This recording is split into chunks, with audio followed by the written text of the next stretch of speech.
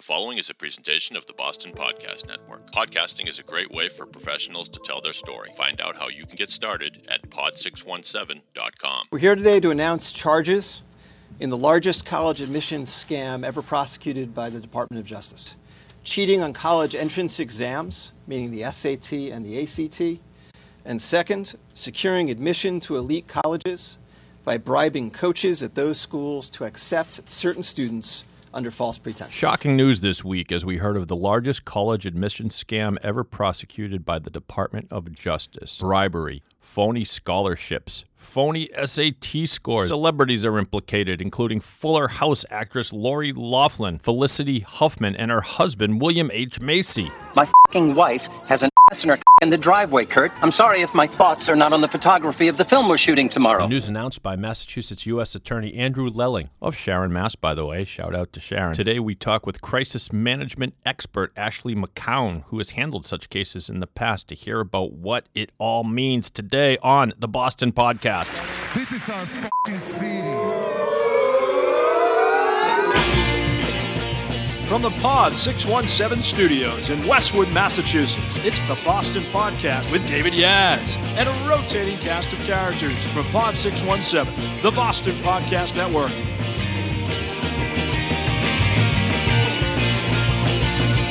Good morning, Boston. What's happening? This is Dave. Welcome to the Boston Podcast. Hope you're well. What a day it was yesterday in Boston. And I have a guest to talk about the ongoings at federal court.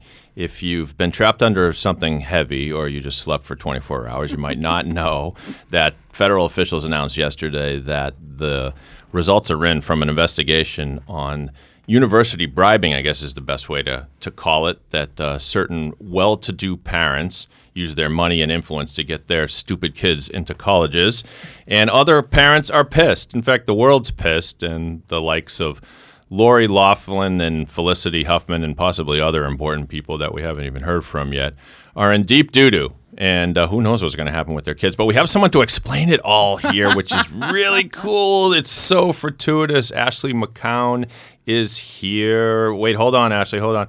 Okay, proper introduction. So Ashley McCown at the, I want to say crisis management firm, but that doesn't. But that's only part of what your firm. One slice of what we do. One slice of what you do. It's Solomon McCown. I've known Ashley for years, back to my days in Lawyers Weekly. She's the best in the business as far as I'm concerned when it comes to PR, crisis management, and all that kind of fixing stuff that people need in the public eye. And so the firm is Solomon McCown. And before I forget, SolomonMcCown.com. I'm not going to spell it. Let's say it's typical spelling, SolomonMcCown.com. But welcome, Ashley. Hey. Welcome to the studio. Thank you, Dave. Good First to be here. First time here in our Westwood studios. What do you think? I like him. I dig too him. bad. It's Okay. working for me. Cool. Free coffee, all the coffee you can drink. Good coffee. Yeah. God bless Mr. Keurig or whoever invented that thing. So we're going to talk about what you do and everything, but tell me. Let's hit it right away. What was your reaction when you heard the news yesterday about this investigation? Wow. Just wow. Yeah, You right. know, just breathtaking in its scope. Mm-hmm.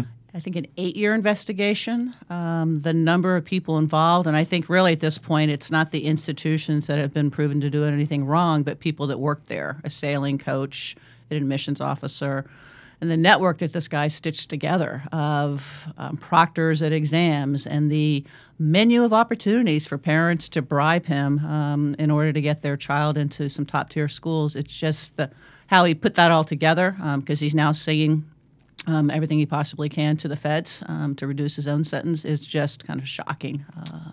Yeah. My first reaction was a little bit of anger, given that I have a child. I have a child that Mom and I are desperately trying to set up for. He's a junior, so he's on his way to college. Yep. And to think that some people aren't playing by the rules. Why do you think this upsets people to such a deep degree? I think for several reasons. I mean, these are, again, it's a swath of top-tier, institutions by many people's estimation. The Yales of the world, the USC, and so those schools are competitive, even on the simplest of days. And so to try and kind of rig the system to have someone get in at the expense of somebody else. I was listening to the radio on the way to the studio this morning, and there was a really nice piece about a young man. He was not born in America. His family's been homeless off and on. He just got into 17 colleges and universities. The first kid in his family to go to college. And he's like, hey, that could have been me, right? So someone else, here I am working hard to get the good grades and do things in the community and get a good test score, and somebody could have taken my spot. And so I think there should be outrage amongst parents and prospective parents of these institutions for exactly that reason. It's they jury-rig the system. Yeah, and in this era in particular, I'm learning that college admissions are more competitive. I mean, this is Captain Obvious observation here, but that it's more competitive than ever. And I haven't gotten a straight answer out of anyone as to why. Some of the schools that I my son's super bright. He gets great grades. I did okay myself. And there are schools that I thought would be easy for me to get into that he's saying, oh, there's no way I'll get in there, Dad. Yeah. Isn't it crazy? It is nuts. My nephew's a freshman at McCown, and he's super happy there. And so we watched the whole process. And there's a lot to learn. There are experts that can show you profiles of different institutions and things that they look for. And then at the end of the day, if you don't get in, you don't even understand why you didn't get in. So you can't even learn from it. Right. It's a tough gig. So tell us where you typically come in. We were talking before we started recording about how in crisis management, when something like this hits, you can be called upon to pick up the pieces. Is that fair to say? Pick up the pieces or step into the middle of the storm. Yeah, it happens a few ways. So we do crisis planning. And so the other end of the spectrum is the crisis hasn't happened yet. An institution or corporation, we do both nonprofit and corporate work, want to have a crisis plan to be protected and ready as an organization. Mm-hmm. The second level is the potential client knows something may happen. They're going to be named in a piece of litigation. They're going to be investigated by the SEC, and so they have some time frame knowing it's going to come and going to become public. We come in and help them plan for that and plan the messaging and roll out the communications. And the last would be something like this, where you're already in the middle of the you-know-what storm, and it's on social media, you're being attacked, misinformation is out there. Typically, we're brought in by attorneys, so either in-house counsel, outside counsel, or an attorney on the board if it's a nonprofit, and to be brought in and figure out what's the communication strategy, not just with the press and social, but within the institution or the organization. Mm-hmm. How are you going to talk about it to your employees? How are they going to be messaged to deal with the public if they get questions? What do you communicate to the board? And then what's the messaging and the strategy for press and social media? I'm already sweating, and I'm not the one under investigation. I'm just picturing this. You must see looks on people's faces that are represent the lowest, that they've been. When something like this hits, I can imagine being, Lori Loughlin or Felicity Huffman, who they've had success all their lives as actresses, but this is so personal, and the things people are saying about them. It's right? nasty. It's very personal. And frankly, we do more work on the institutional corporate side than we do representing individuals. But I think in that case, there's an element, I think, for most people of how did you think you weren't going to get caught in this? How did you think you were going to get away with it? But good people make mistakes and make bad decisions. Is there anything you can say? So say you're in the first meeting with either an organization or an individual who is under attack, perhaps in a legal sense and perhaps in a public eye sense, or probably both. You just rattled off a whole bunch of things, all of which strike me as very important, and I can see why people hire you to be the quarterback for all that. But is there anything you can say at the very beginning to soothe their nerves? Like everybody take a breath, or do you have a bottle of vodka in the meeting, or what do you do? We do that later on. That's not a good way to start the meeting because we need clarity and good recollection. Right. I think the big thing we do, and it's the reason I find this sort of work personally gratifying and why we consider it valuable as an agency is you can come in and help an organization get through probably the worst thing they've ever gone through. And so we can say, we are going to get through this. You're going to come out the other side. But I've also had conversations with institutions to say it's going to get worse before it gets better. We need to help them understand what's going to happen and the timeline in which it's going to roll out. And oftentimes there's more bad news to put out beyond what first got them into the problem. And so the ability to say we've gone through these before. I'm going to give you sort of a relative timeline of how it's going to roll out. Here's some of the hard questions we have to be able to answer because that's part of our gig is we have to know the worst of the worst so we can help them plan for that. Do you have to push back on certain instincts that people may have? In other words, there's a lot of people are saying this about me. We have to fire back right away. Yep. And we don't fire back right away, with the exception of if there's a story's going already and there's been a no comment or a lack of response, we want to get into those early stories because there's an obvious perception if someone's not returning a phone call from a reporter or saying no comment that they're guilty, right? The biggest part on this is you're guilty in the court of public opinion before you ever actually go inside a courtroom. And there's some other work you've done over the years with attorneys. And so we want to get into those early stories with some position for the organization while we gather all the facts. But shooting from the hip, running out and doing an interview on camera, ill-prepared, not going to happen. Yeah. And I have a feeling you have great instincts as to how the press and the Twitterverse is going to react to a certain thing. Although I guess you can't always be sure, right? No, but look, we've done this for a long, long time, so you start to anticipate what those things are going to be. The other challenge is the intersection between social media and, quote, traditional media, right? So something breaks on Twitter or breaks on Facebook, or there's a bad video out there, the press use it. I mean, they'll write stories instantaneously, link to the to the Twitter post. Don't call the institution for a comment or clarification. So now you're dealing with perhaps misinformation. Yeah, that's scary. It's on a legitimate news outlet, right? And then it's like the can't unring the bell thing, right? Yeah. Like no matter how you fire back. That is rough. I'm not a genius, but I can think of one example where I correctly predicted how something was going to go, and it's kind of a mundane example, so I apologize in advance. But back when I was at Lawyers Weekly, I was brought onto a committee of the Mass Bar Association, and the people in charge were doing the first ever evaluations of judges. So there was a questionnaire sent around to all lawyers, and lawyers sort of ranked the judges. This judge is wonderful and intelligent. This judge is terrible and screams at people and is miserable. And they gathered the information, and the judges' names were on. And the plan was to release this information publicly. And so at the 11th hour, they got cold feet, and they said, I just think it's going to do so much damage to the judiciary, so let's release all the information, but we won't include the judges' names. But you'll be able to draw these conclusions, like, 80% of judges are good, and so I raised my hand. I said, well, don't bother sending this to the Globe or the Herald. And they said, why? And I said, because I can tell you what the headline's going to be. It's going to be this evaluation of judges doesn't name names. Right. And sure enough, that's exactly what happened. And so that's because you can kind of see where something like that is going to, the nugget of information people want is, and sometimes people who get too wrapped up in their own profession, like lawyers, or see things, in a different way. Can you think of an example where you anticipated something, crafted something, and then perhaps the person came back to you and said, "Thank you so much for helping me." How does that go from protecting me from myself, right?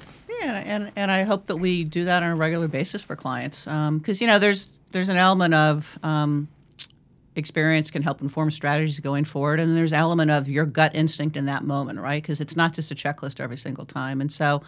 We do a fair amount of work both with colleges and universities and also independent schools, sadly, I would say, around accusations of sexual assault, sexual misconduct, which are very challenging to message around when they're very, very serious allegations. And so there's, been a lot of work around best practices, and part of this is transparency and being willing to come forward and deal with tough issues. And so I can think of times when we have advocated that a letter needs to go out to the community to make the accusation known, what the institution is doing about it, and to invite anyone who might have information about that particular situation or others to come forward. And I think there's been some times when the institution's been reluctant to do that because they're not quite sure what they may be getting themselves into, but it is the right thing to do from a standpoint of learning how institutions need to be transparent. And so when we've advocated for that and they've done it, they've gotten more reports, but they've also been acknowledged for doing that in the first place. And so I think that's, part of this is, and working with attorneys, we both have a shared goal of protecting the client. Now, how we do that may differ a little bit. But we never think that no comment or not responding is a viable strategy. And so we find common ground with attorneys all the time on what language can we say now that will not open the client up to future litigation, but at least puts their position out there and shows that they're doing something about whatever the issue is. So has Robert Kraft made a mistake in not saying anything yet about that little incident down in Jupiter, Florida? I think that's been very interesting how he and his spokespeople handled it, because they came out within hours of it breaking on that Friday, I think it was, with a very simple statement categorically denying any illegal activity, right. And they've said nothing since. Right. Now, some people debate whether or not that's the right thing to say, but from a communication standpoint, the way it's worked for them is any story that's been on that continuously refers back to that statement. Yeah. So I think while you're dealing with the legal issues, that's the strategy that seems to be working for them. Well, I'd push back a little bit with you on that. And yes, his only statement on the record is no illegal activity. That ultimately may prove to be true, but to me, it's akin to almost the Bill Clinton thing, where with and by the way, I just saw just recently a documentary that's been out a little while called The Clinton Affair on A&E. Very good. It goes back. They talk to Monica and the whole thing. Lewinsky, yeah, exactly. But in that, everyone will recall that the first time he was asked about Monica Lewinsky, I did not. Deny, right? Yeah. I did not. I haven't. And then he twice, I think, he sort of angrily said in front of the cameras, I did not have an inappropriate relationship. So that did two things. One, it denied something that he ultimately had to pull back on in sort of awkward fashion. And two, you could kind of people are smart, not everybody, but most people are smart and can read through something like I didn't have an inappropriate relationship with that woman. Well, what kind of relationship did you have? Like there's some legal wrangling going on there. And I don't know if the Kraft thing rises to that level, but in saying there was no illegal activity, well, I suppose that to me, it sounds like, my lawyers can prove that I didn't pay for sex. Well, that's fine. But, the sort of embarrassment to the organization and to Kraft is that we know he was in this place. He hasn't denied being in this place. He hasn't denied using the services of this place. It kind of doesn't look good. Why couldn't he say... I'm putting Ashley on the spot, so I apologize, Ashley. She's unprepared for this. You're allowed to plead the fifth, but why couldn't he say, "I'm not proud of what I did. I'm not going to get into particulars, but I'm not proud of what I did. We all make mistakes. We all have moments of weakness. We're going to handle this. My lawyers are confident that I'll be able to escape the legal, but I want to apologize for the embarrassment to the organization. I hope we can all just move on." Yeah, look, maybe I'm not in his shoes, so I can't speculate. Yeah. I think we may hear something like that down the line. Okay. But I think in a case like this, looking from the outside, legal is driving the strategy on this and get through that process. And I think a lot of people are hoping just that there'll be some sort of acknowledgement down the line. Well, as the great philosopher Rick Pitino once said, when you lie about the past, it continues to be part of the future. When you tell the truth about the past, it becomes part of your I screwed it up. I don't know. We get the gist of what you meant. I'm not as wise an oracle as Rick Pitino, but yeah, that's it. We're going to take a break here on the Boston Podcast. Please stay with us on this podcast. By the way, find all past episodes of this show at pod617.com, the Boston Podcast Network, and please contact us if you want your own podcast. We can produce one for you here at our Westwood studios. Be part of the pod revolution. In pod, we trust people. When we come back, Ashley's going to play... we always promise fun and games on this show, so we're going to play some trivia, maybe some other fun stuff. Stick around on the Boston Podcast. From pod617.com and Hirsch Roberts Weinstein LLP, it's Higher Ground, featuring higher education attorney John Graff. We are dealing with issues that are breaking on an hourly basis sometimes in higher ed. What we wanted to do was actually bring the information to the listener at a time when it's convenient for them. Those succinct, brief, punchy discussions with people who have experience, and particularly through the lens of the people on the ground in higher ed. Higher Ground, presented by the law firm of Hirsch Roberts Weinstein LLP. Find all episodes at pod617.com, the Boston Podcast Network. In pod, we trust. And we're back on the Boston Podcast talking with crisis management expert and PR maven Ashley McCown. That you laugh on? Well, I'm laughing because I'm trying to invent a professional nickname for you on the spot, and I think I failed. But over at the law firm of Solomon McCown. And is the website the best place for people to find you? If I may, it's a public relations firm. I just don't want to be misrepresented. Okay. Not a law firm. Oh, did I say law firm? Oh, my God. Jesus. Way to go, Dave. Buzz myself out. Public relations firm, there right? You work with lawyers. We do. But don't do the legal work. So, SolomonMcCown.com. Is that still, I'm looking at what I wrote. Is that still your Twitter handle? Ash Boomer Sooner. Ash Boomer Sooner? Yep. What's that all about? Well, I was born in Oklahoma. Okay. I didn't live there that long, but I was born there. And my grandparents went to the University of Oklahoma, so I was a Sooners fan from the time I was a wee tot. Was going to football games with my grandfather by the time I was 4.5. And so the Sooners are the football team. University of Oklahoma, Boomer Sooner. And our little chant is Boomer Sooner. I won't sing it for you, but you get the idea. On Twitter, it's at Ash Boomer Sooner. That's cool because every there's a story behind every Twitter handle. There is. And kind of glory years for or has a dynasty started here for Oklahoma football? I don't know if it started yet. It ebbs and flows, the dynasty. It certainly was when I was young. I've been to Oklahoma, and it's not a claim to fame at all, but sort of tenuous connection is the sister newspaper for Lawyers Weekly when I was there was the Oklahoma. Oh my God, I'm going to ruin the name of it. It was like the Oklahoma Capital Times or some such thing, and their office was damaged in the Timothy McVeigh bombing. Yeah. And happily for them, no one was hurt. It was obviously one of the more tragic things ever. But they since have moved from that building, and by the time I got down there and visited, it's part of the Memorial Museum, so you can actually see where the offices got blown out. Have you had a chance to see that memorial? Have you been since? I have not. Yeah. But one of the things I'm really happy about for Oklahoma City is an incredible resurgence and expansion and development for that city, both with its sports franchises, art, culture, restaurants. So there's just a lot of really great things going on. So it's wonderful to see. I had a great time there. We had a conference there, and the city was kind of a buzz. A lot of young people around, and I was impressed. The woman who was my counterpart down there in Oklahoma, she said there used to be a state slogan, which was "We're okay," and she said we have to stop saying that. We're not just okay. We're much better than okay. I totally agree.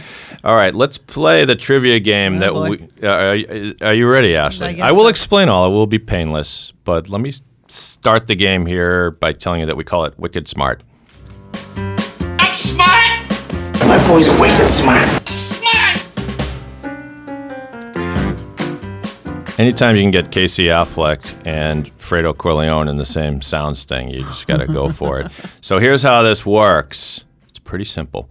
This is audio clip quiz, I guess you could call it. I'm going to play Ashley an audio clip that is, let's see, the first one is just about 30 seconds. She's going to hear the voices of 4 Boston politicians, and then once it's over, she has to tell us how many she can correctly name. That's round 1. There's a round 2 and round 3. We'll explain it when we get there. But 4 clips in each for a total of 12. No one has ever recorded a perfect 12. So Ashley looks slightly nervous. Don't worry, easy lifting. You're at least going to get a couple of these, I promise. Here we go with round number 1. I've often been asked, Mayor, when are you going to stop talking about racism? There's a lot of heart in this team. Let me just tell you, KJ is a great head, but Hondo's really the inspiration. I'm proud to stand with them here today and offer my help, offer my voice. You set a course for great achievement, and you're creating a legacy of success for future generations and a powerful example of success to the communities where you live. All right. You got any? Kevin White. Kevin White is absolutely correct. Wait a minute. Let me ding, ding, ding, ding. Give her a louder one. Okay. Yep. That's correct. Number 1 was Kevin White. Continue. Mayor Menino. Mayor Menino is correct. That's 2. Ed Kennedy. Ted Kennedy. Ted Kennedy. Edward Kennedy. Well, Ted his Kennedy. name is Edward. Just technically, that's 3. The last one is the hardest. It was a female voice, and as a hint, which won't help, I can tell you it was a graduation. She was the what do you call it? The keynote speaker. Commencement speaker. There you go. Yeah. Jane Swift. Oh my goodness! Ashley has swept the category. Congratulations. No one's gotten Jane Swift yet. People forget she was governor. Okay. Could Ashley throw a perfect game? Let's move on to the accent category. And when I say that, I mean actors doing Boston accents. They may be from Boston, or they may not be from Boston. The accents may be good, or they may be horrible. But there are only 4, and here we go. I come down to Dunkin' every day. Grab a Corolla, have an extra large, 3 Parliaments, take a big dump. That's kind of the routine. You're just a kid. You don't have the faintest idea what you're talking about. You've never been out of Boston. Maybe. Maybe not. Maybe fuck yourself. Don't move. That includes your tongue. All right. Ooh, you want it again? Yeah. It's only 20 seconds. Yep. All right, here we go. I come down to Dunkin' every day. Grab a crulla, have an extra large, 3 parliaments, take a big dump. That's kind of the routine. You're just a kid. You don't have the faintest idea what you're talking about. You've never been out of Boston. Maybe. Maybe not. Maybe fuck yourself. Don't move. That includes your tongue. Apologize for the language in that clip, everybody, but it had to be done. All right. Start anywhere you like. First one was a guy saying, yeah, I come down to Dunkin' every day. I get a pack of parliaments. Casey Affleck? Yes. Oh, my God. Ashley, she's putting on like you're pretending like you don't know. And Casey Affleck is correct. Okay, remind me the second one. The second one was, you're just a kid. You've never been out of Boston. Johnny Depp? Oh, there won't be a perfect game today, but thank you for playing. I have to use the Price is Right sound at least once during the course of the show. That was Robin Williams in Good Will Hunting talking to Matt Damon on the bench in front of the Public Garden or whatever that was. Yep. The third one was the foul-mouthed person saying, maybe yes, maybe no, maybe go F yourself. Yeah, I'm stumped in the last two. This person is from the area. Is it Ben Affleck? No. I'm losing on this one. But, good guess. I think our previous contestant guessed Ben Affleck as well. That was Mark Wahlberg in the movie The Departed, or as they said in the movie, The Departed. The Departed. Yeah, some bad box. What's the name of The Departed? Well, there's good and bad. I would contend that his was okay, but Martin Sheen. Oh my God, Martin Sheen's, and then Alec Baldwin. Yeah. The world needs plenty of bartenders. Yeah. Oh God, it's like, and you know what? It's only affect us that lives here in Boston that can recognize how bad it is. I think. I'm sure there are people from Chicago who flip out at a movie like, I don't know, The Blues Brothers, some movie that took place in Chicago about bad Chicago accents. But his was horrible. Martin Sheen's was just. And Jack Nicholson, I don't even know what he was trying to do. He was trying to be some old Irish guy or whatever it was. All right. Now lost track what the last one was. The last one was the last one. Let me play it again. Hold on. Let me play that last one. Here it is. That includes your tongue. Well, he said, "Don't move. That includes your tongue." This was. I'll give you a hint. Thank you. After I cough. Pardon me. Actually, you must have taken the last water. No, there's plenty of water. I just don't have it here at the desk. So this was a movie that took place in our city, and they memorably blew up a truck in Copley Square for the shooting of this movie. I mean, they didn't really blow it up, but it was a movie stunt. And the actor is not from Boston. All right. And that was Give me a second. Jeff Bridges. Oh, my God. You're the first one to get that one. Well done, He was the bomber of the whole MIT bombing thing. Yes.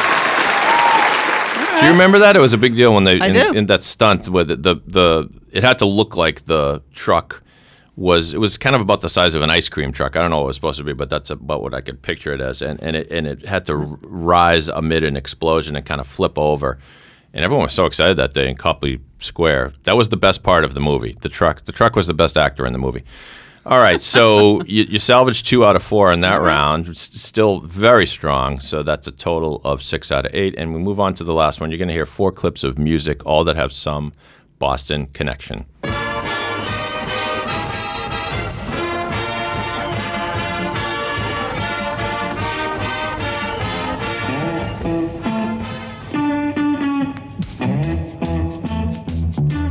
gonna tell you a story.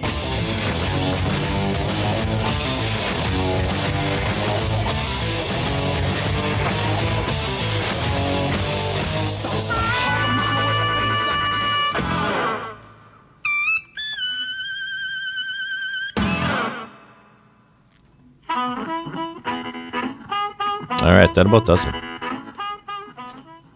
So you had the first one, which sounded like a marching band, and then the second one was like an old rock and roll-y thing. Well, the rest were all kind of rock and roll. We'll accept either the name of the song or the band if you choose. So the marching band one is stumping me. The Harvard Marching Band? Does Harvard? No, Harvard doesn't have a marching band. No. You know what? Let's do the thing like they used to do on the old quiz show games. You can skip that one and take the other ones first. So, Right. Well, Aerosmith is one of them.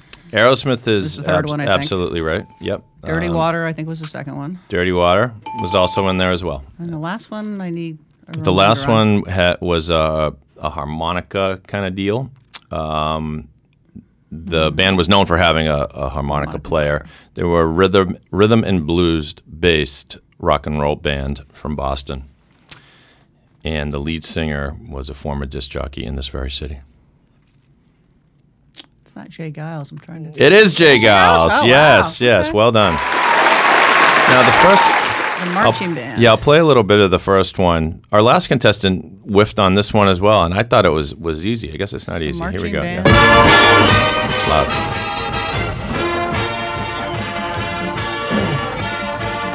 It's not so much the band as the song. It is a theme song For one of our institutions of higher education? You got it. Okay. So, BU? No, that's BC. That's BC. Oh, for Boston. Yeah, makes sense. The Boston College. Well, you know what? Huge round of applause for Ashley. I think that was fun. Yeah, the last. So I get. The last guy we had in here, I think he got. I don't think he did as well as you did. Let's see, you got. I got 9. You did. You got 3, 3, and 4. What is that? That's 10. 10. That's 10 10 in 12. my book. Fantastic. Yeah. Right. We're gonna give you the air horn for that. Wow. So listen, I hope you had fun. We're up against the clock, Ashley. This is Was great. that cool? Yeah, totally enjoyed it. All right. Well, we'll have you back on the show. Make sure if you want to get in touch with Ashley and see any of that. Now, you guys have a blog on the website, right? We do. There's a blog. There's a lot of great stuff on there. They just launched a podcast, so God bless you. All pod is good pod. In pods we trust. In pod we trust. Right. And it's got some cool conversations, and it's got Ashley talking about what she did. And her parents were able to listen and learn about what they did. And they're so proud, aren't they? They are proud. Okay. Love my parents. Very cool. Thanks for joining me, Ashley. And to all of you listening, we appreciate it here at the Boston Podcast Network. Once again, if you want to get in touch with us, talk back to us, go to thebostonpodcast.com, or easier to remember, pod617.com. Get your own podcast, learn about how the process is done. Come visit us here at our Westwood studios and enjoy your day, Boston. I said every night for himself.